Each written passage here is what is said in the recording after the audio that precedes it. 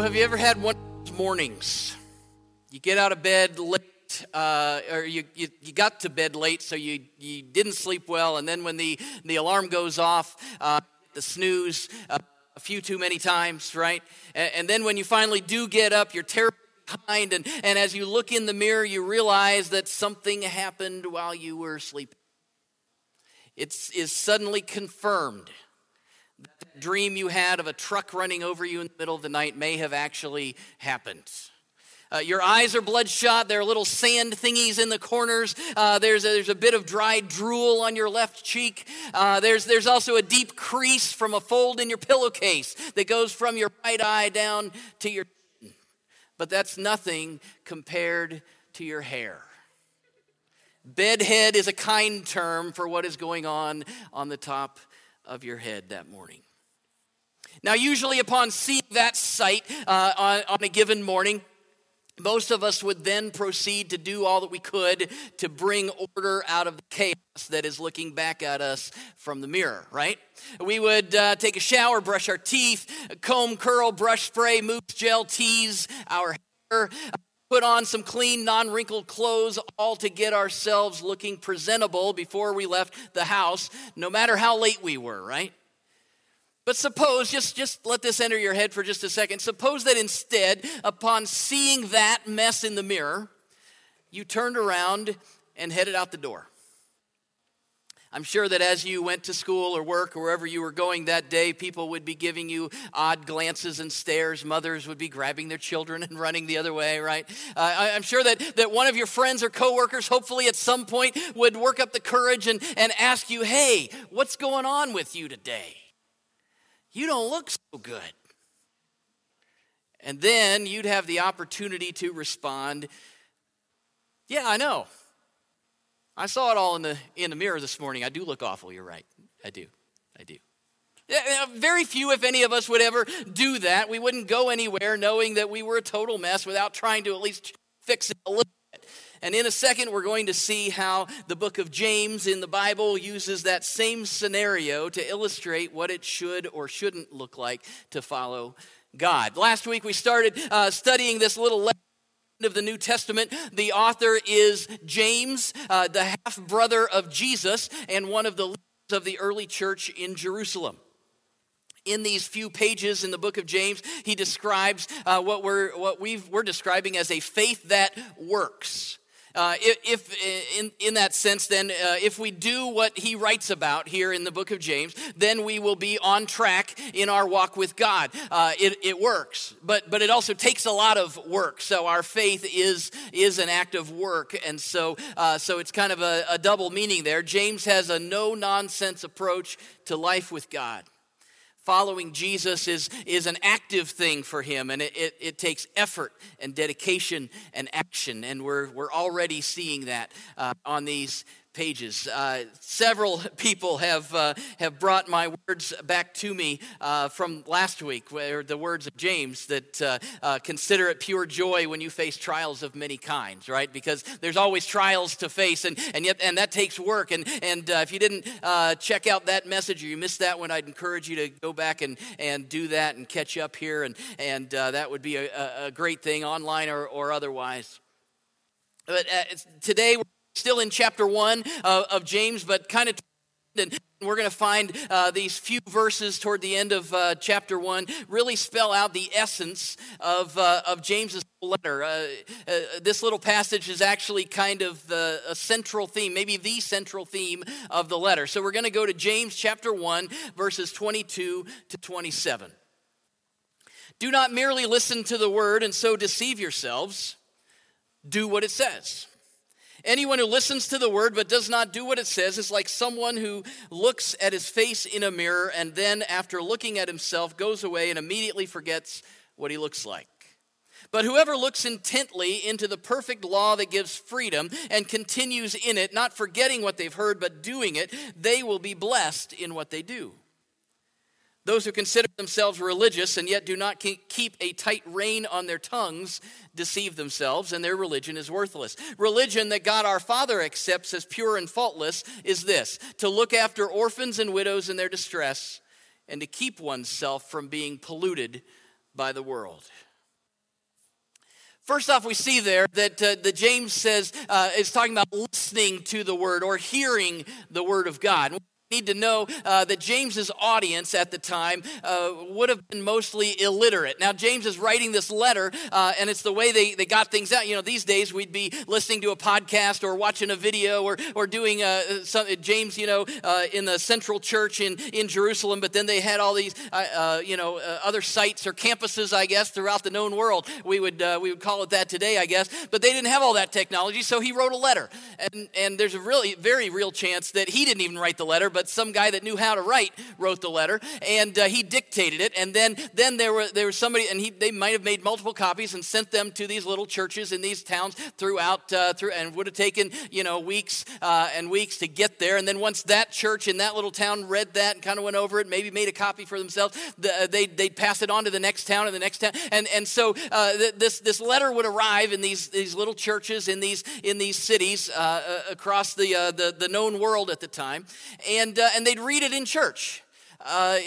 This was like James showed up and was preaching that day. But these folks wouldn't have read the letter because they couldn't read. There's probably only a handful of people maybe in the whole town that could read, and so one of those people would read it, and it'd be a lot like they didn't have access to read through Scripture. They were hearing the Word of God that James out there, and so if you were in that place, in that church on that day, you'd be sitting up close, you'd be sitting on the edge of your seat, leaning in, listening, trying to catch every word so that you could hear, because you didn't want to miss any of it, because this was a special treat to hear from the leader of the church. And as they're leaning in and listening to this, you'd hear James's words as he says that we need to treat listening to and following Jesus a lot like looking in a mirror. Now, we also need to know about mirrors back then. They would have been a polished piece of metal, not near as sharp and an actual, bright picture that we would get today. There also would not have been near as many mirrors. I didn't try. I think I would lose count if I thought about all of the places that I could see my reflection from the time I got up today until I got here. Just in my car, several mirrors, right? But you got mirrors in the bathroom, and you got mirrors in the hallway, you got mirrors in your room. You got. We're always looking, we're checking, we're making sure. That was a luxury that they didn't necessarily have back then. Mirrors just weren't all that common, and they couldn't really see as clear an image as we do. And then, if you don't have a mirror these days, you just pull out your phone, right? And you do the little duck lips, and you can look. One of our family members, who will remain nameless, extended family, she was always known for, after dinner, maybe at a restaurant, she'd pick up her knife and check her teeth in the reflection, right? Anybody ever? Yeah, just her. Right, okay. But no, so you got to make sure there's nothing in your teeth. So there's a mirror in the knife, and she'd look. Well, now you don't have to do that. You just pull out your phone, and you put it on selfie mode, and you can check that and see. And then we're posting all these mirror images as selfies. And so we have a lot of opportunity to look in the mirror, to see what we look like, to make those changes, and do all that. If these folks that are hearing James's message back then, as they are thinking about mirror, they would not. I guess they would not have had their finger on the pulse of how they looked all the time. They just didn't. Days would go by, maybe weeks before they'd see in a mirror. Oh, yeah, I probably need to. Or maybe their spouse would come up and say, "Honey, you really should, change this or whatever." But look in a mirror. If they got a chance to look in a mirror, it was a treat, and then they'd pay close attention to what they saw, and then they'd act on it. Anything that they saw that was out of place would have been dealt with. That's the context here, as they're hearing James's words, not reading it, but hearing James's word, and he's referring to a mirror, and they're thinking about this opportunity that they have to look in the mirror. James is describing that opportunity is his illustration of what it should be like when we hear the word of God. The blessing of hearing the word of God is a lot like the blessing of looking in a mirror. And when we look, just like when they would look, they would make changes, the same should be true if we look into the Word of God and we see that something isn't right in our lives, instead of ignoring it, we should do everything we can to address it, to fix it. Instead, it seems as though, because James is writing this, it must have been common back then, and unfortunately it is still common today, that there are folks in the church who are just walking through the motions of a religious life without it affecting their souls. They would hear the Word of God, but then immediately forget it and live however they wanted to live. And now I know today that's probably not a problem, right? Everybody is so sincere in their faith, and there's no one who walks through the motions of religion without it allowing it to change them on the inside. No one feels the conviction of God. No one feels the guilt of sin, but then they just cover it up and push it away and keep living however they want to. Nobody does that, right? Or maybe, actually, it might be a little bit worse than that, because I think what I see more in the church, big C, people in culture today, I see many people who don't even bother to look in the mirror of God's Word anymore, right? Before we obey God, we have to know what He says, and many people just don't. Biblical illiteracy seems to be very high, despite the fact that the Bible has never been more accessible than ever before at any point in history. Inherent in James's instructions here is that we have to look into the truth of God's Word, to not avoid it. You see, some folks, oh man, I know I'm a mess, I'm not even going to look in the mirror, right? Because it's just going to highlight the problem, and so I'm just going to keep going the other. We might think that ignorance is bliss, but ignorance of God's truth results in living in sin, and that sin results in death and separation from. It's a lot like that mirror. God's Word is not just for gazing in for fun. It's not for glancing at every once in a while. It's not just to make us feel good, to make mugs and t-shirts of our favorite verses and then live however we want. God gave us His Word so that it would change us. When God reveals His truth to us, we must do all that we can to live up to that truth. But instead, I think it's true that there's a whole lot in Scripture that most folks might prefer to just ignore or to forget, immediately forgetting what they heard and going on and living life. It was ludicrous for James to use that illustration of a mirror, because that's just not what people did, and yet that's how they were treating the Word of God, and unfortunately that's how many treat the Word of God today. Using this illustration, James, with the mirror, also I think makes another point that what Scripture says is personal for each of us. When I'm looking in the mirror, I'm not looking at anybody else. I'm looking at me. I'm looking at see how that image, what my image looks like, and what I need to do to, maybe there's a hair out of place, or maybe there's broccoli in my teeth, or maybe that shirt doesn't go with those pants today. And so I'm looking at it, so it's applicable to me, not to anybody else. We read Scripture as if we're pointing the mirror at everybody else and not necessarily ourselves. We try to apply God's truth to everyone else. Maybe it's a little like the guy who had been developing a bad habit, and more he was staying out late after work, and he was going down to the local bar with the guys, and he was coming back. He'd have a little bit more to drink, a little bit more, and he's coming home drunk, and his wife was not having it. And one night, sure enough, that's what he did, and he'd actually gotten into a little bit of a scuffle with somebody, and he had some cuts and scrapes on his face, and he came home real quiet, trying to sneak in because he knew his wife was asleep. And so he came up the stairs, and sure enough, he looked in the mirror in the bathroom and saw that he was marked up. And so he decided he was gonna put some bandages on his face and try to hide, put the cream on and the Band-Aids and hide what had happened the night before, and maybe try to pull one over on her so she wouldn't know. And yet when morning came, he opened his eyes, and there was his wife, hands on hips, standing over him, and said, "Well, you came home drunk last night again, didn't you?" And he denied it. And she said, "Well, if you weren't drunk, then who put all the Band-Aids on the bathroom mirror?" Mirrors are there to reveal truth about ourselves. We don't deal with the image in the mirror. We're dealing with ourselves. Sometimes we try to change what Scripture says so we feel better about ourselves, right? Scripture points to truth about ourselves, and we have to see it for the truth that it is. Evaluate how we measure up to that truth, and then make the necessary changes. So before we go any further today, maybe your takeaway from this message today is that you need to spend time with God and His Word. Being here, watching online, engaging in this service, that's a great step in the right direction to be able to do that. There's a lot of folks that don't do that, but this says there's even more to it than that. This talks about looking intently into the law of God, the law that brings freedom.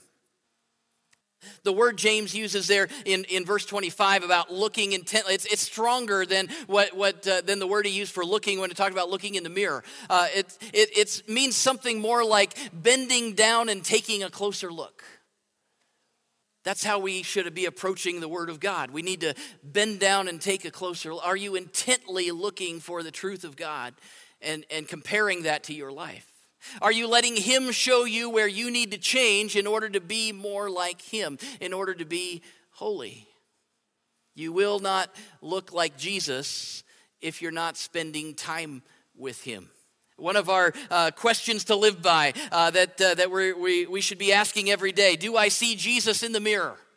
And some of you get a little freaked out by that because you don't want Jesus in your bathroom, but that's a whole other conversation.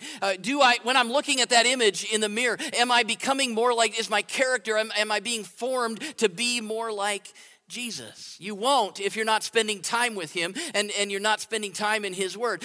You will not know what He wants, what He requires, unless you're looking intently into His Word. That's first.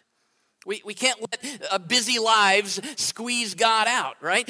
We can't just open our Bible up if everything else settles down and we maybe have a little bit of time left over. This is an intentional bending down to take a closer look. Look intently into the Word of God. Be intentional. Gaze into this image of truth. And then let it change you. It says you don't just walk away and forget it. You do what it says. The formula is right there, verse 25. Look intently, stay there, or remain. It's talking about that you're there and continuing to stay there. And then once you do and you allow that truth to change you, you walk away from that, obeying what you see. Looking intently, staying there, obeying what you see, that equals God's blessing. What is it that He's trying to do? Whoever looks intently into the perfect law that gives freedom and continues in it, that stays there, not forgetting what they've heard, but doing it, obeying it, those are the folks who will be blessed in what they do. Looking intently, staying there, continuing in it, obeying what you see equals blessing. And I think so many people miss this from start because they're not even looking. In James' day, it was they looked or they heard the word of God, but then they just kind of moved on and forgot about it. And I'm sure there were folks that day that weren't even interested in that either. I think more and more we're not even spending time there. We're not even looking for what God might have to say about a certain topic. We need to be biblically literate. We need to know what Scripture says. The only way we're going to do that is to spend time there. Day in and day out, week in and week out, gazing into the perfect law that gives life, that gives freedom. You will miss out on the joy and blessing of God if you are not spending time with Him, obeying His word. It's like a mirror. Well, that's the first part of that section, and it could very well be that that's what you needed to hear today. There's a little bit more that ties in as well that we're going to dive into just one verse here in this passage. This verse 27 is actually the primary verse of the whole book. Scholars say that everything else hinges on or turns on this verse 27. I know verse 26 we haven't looked at. We're going to do that in a few weeks because chapter 3 deals all about how the words that we use and our tongue can be used for good or evil. And so we're gonna tie in that there. We're not going to spend time on that today. So verse 27 is crucial. As I've told you, James's letter is not extremely scholarly. It's not like this big theological, use all these big words. I mean, he uses common language, and he talks about practical issues of living life following Jesus. And James was a carpenter's son, not a theologian. We just need to know that. And so James is all about applying religion to real life. It's a faith that works. And so the question is, what does real religion look like? James 1:27, religion that God our Father accepts as pure and faultless is this. What is it? 2 parts. To look after orphans and widows in their distress, and to keep oneself from being polluted by the world. Maybe we could sum up that key verse by saying that faith that works, faith that's active, faith that is real, means that we're living lives of passion for God and compassion for others. And so we're gonna take the passion for God, keep oneself from being polluted by the world. We're gonna do that.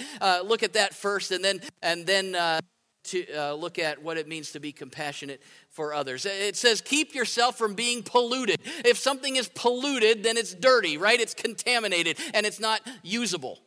Air that is polluted damages the lungs. Water that is polluted is undrinkable. Soil that is polluted doesn't grow anything. Christians who are polluted are not useful to God. But if something that is clean and pure, it's useful and it brings life, right? Air that is clean and pure gives life. Water that is pure is drinkable and gives life. And soil grows things. Polluted soil doesn't. And so if it's pure, then it brings life. What is it that pollutes us? This says the world. Well, good. I guess I'm just going to go up on a mountain somewhere and escape from the world, and then I won't be polluted, right? Well, it's first of all, it's not necessarily saying that we shouldn't live in this secular life that we live. It's a moral term referring to anyone or anything that is opposed to God's standards. So in John 17, Jesus himself says that his disciples are to live in the world, but not of the world, right? And that's what James is getting at here. It appears that James's audience was dealing with some of the same temptations that we do, to be so consumed with worldly things that they weren't much spiritual good, polluted by the world.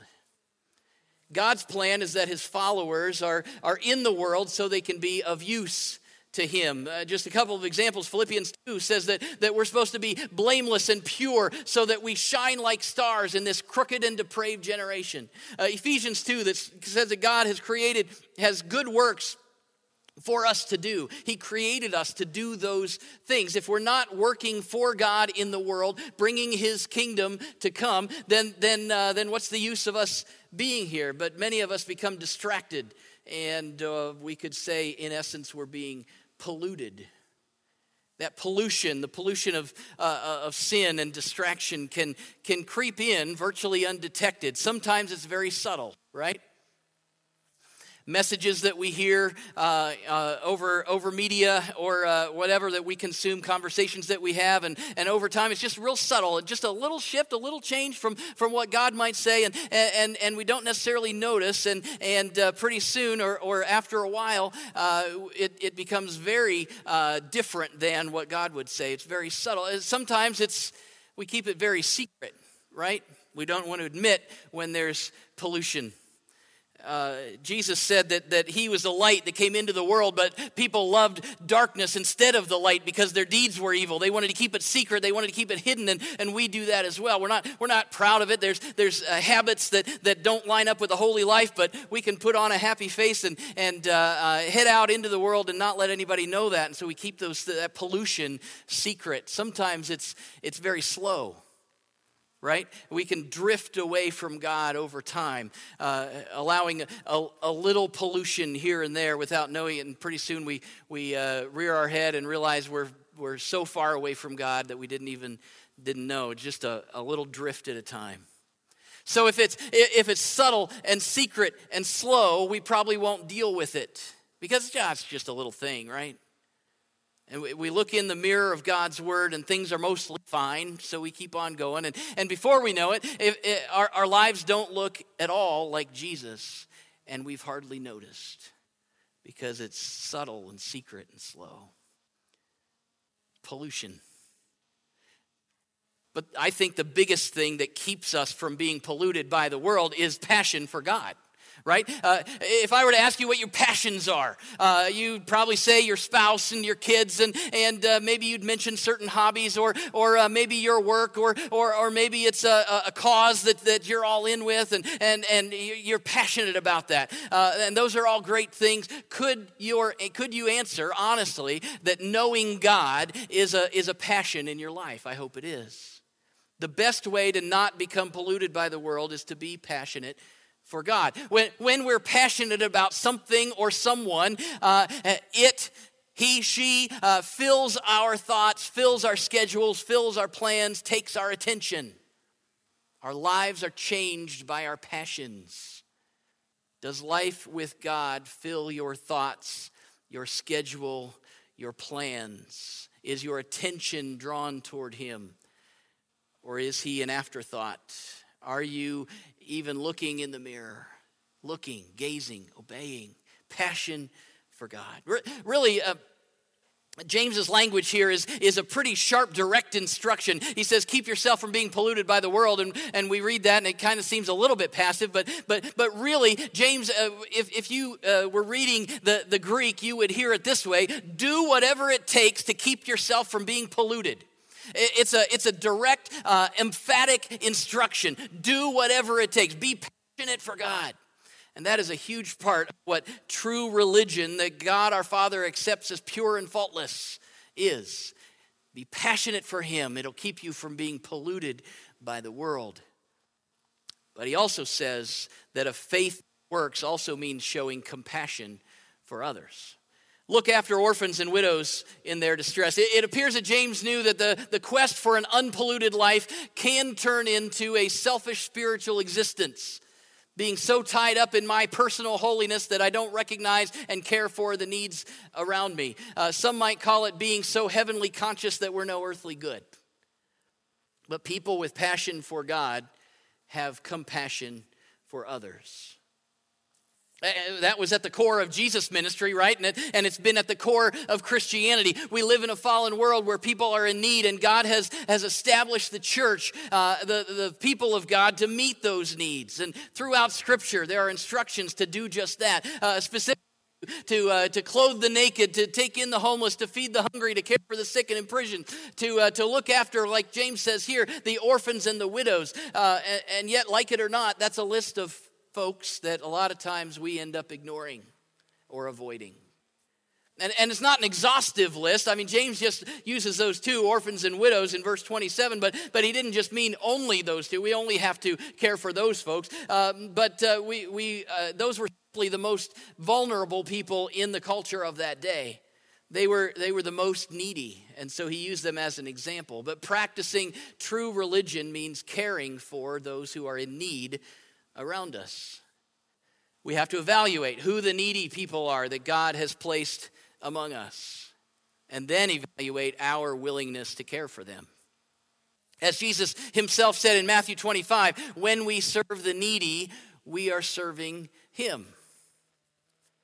So it just might be true that if people in need don't know you, then it's likely Jesus doesn't know you either.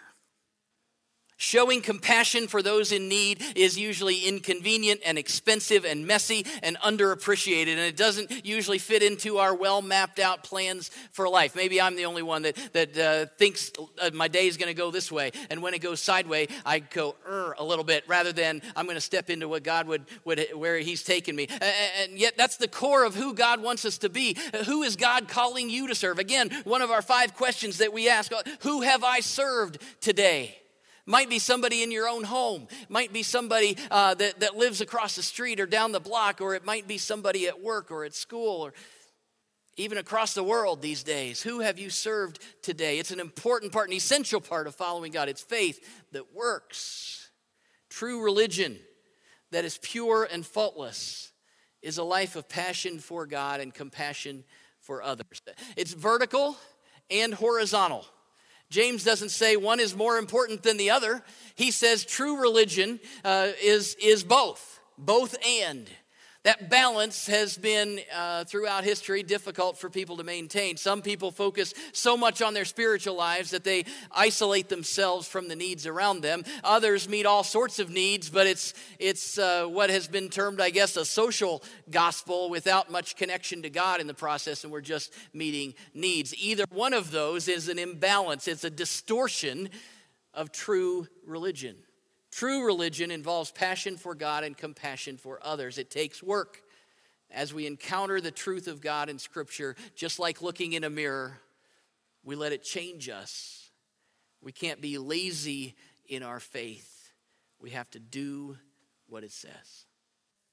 I heard the story recently of several years before we were live streaming things, and churches were all over the internet and all sorts of things. It was kind of a special deal for a church to broadcast over the airwaves on the radio on a Sunday morning. And yet this one big church was doing that, and they had a special choir that there, and it was a special service, and they'd advertised it for weeks, and the pews were packed, and a great cathedral, and hundreds and hundreds of people, and they had to time everything right. So the choir was getting ready to sing. It was going to be a big, awesome deal and go across the airwaves and all sorts of things. And so the radio announcer had kind of queued things up and talked with the choir director, and they were on the same page. And at such a time, we gotta do it right, and it's only got to be this long. They worked all that out, and they had it all down to seconds of when it was all going to happen. And so the announcer makes his announcement, and he's heard not only in the room but also on the radio, and it's being broadcast all over the place. And he does all his introductory remarks and talks about this great special time they have. And then he caught the eye of the director and gave him the nod and introduced him and said his final words, and it was ready to go. At that same time, the director saw the cue, but he looks at his lead tenor who has the solo in the first song, and something is going on in his music, and he's flipping around, and he's not ready. And so the choir director doesn't start because they're not ready. Probably just a few seconds. But as you may know, a few seconds of dead air on the radio seems like hours, right, Jonathan? So in that pause, here we are, great time, and take it away, choir, and there's dead air. And the announcer's a little bit peeved, right? They've worked it all out. This is the way it needs to be. We got to make this happen. And so, forgetting that he was still on a live mic, throughout the room and over the airwaves, the announcer says what he thought was under his breath, "Get on with it, you goat." Later that week, the radio station received a letter. But not the letter that you'd think they might have received. It was from a gentleman whose faith had been stale for years, and he hadn't been doing much to further the kingdom of God. And for whatever reason, he'd tuned in from his home on that Sunday morning and turned the radio on. And just as he was settling back into his easy chair with his coffee, he heard a voice that seemed like it was the Lord himself speaking directly to his soul. He heard the words, "Get on with it, you old goat." The man wrote in that letter that truly was a turning point for him, and he had rededicated his life to getting on with it in his relationship with God and to follow him. The old goat was getting on with it. I'm not calling you a goat today. I'm certainly not calling you old. But maybe that's part of the essence of what James is saying here. If you're going to live for God, get on with it. Do what he says. Don't just look into the mirror and then just walk or live your life the way you want to. Do what he says. Get passionate for him. Have compassion for others. That's what true, real, pure, and faultless religion looks like. Will you stand with me? Father God, we ask for your direction in our lives today. Lord, I don't know who this applies to, except it applies to all of us, that there are always things that we need to as we look into your word and we gaze into the mirror of your word and we allow you to gaze into our souls, there are always things that need to be adjusted and changed. And Lord, I just pray that each one of us would have a spirit of openness and humility to allow you to do that in our lives. Lord, I pray that we would take the time to look into your word, that every day we would have time to open up Scripture and allow you to speak to us. I pray that as you do, that we would apply that to our lives, that we would do what you say. Lord, plant that passion within us. May your Spirit stir us up so that we can be passionate for you and open our eyes to the needs around us so that we can have compassion for those that you bring across our path. Father God, we don't want stale religion. We want pure and faultless religion. We want to follow you completely. And so, Lord, I pray that as you are growing us, as you are maturing us, I pray that you would help us in the areas that you're pointing out even right now. We offer ourselves, we offer our lives to you. And we pray that you would do your supernatural work within us. Lord, thank you for calling us. Thank you for desiring to use us in the world where we live.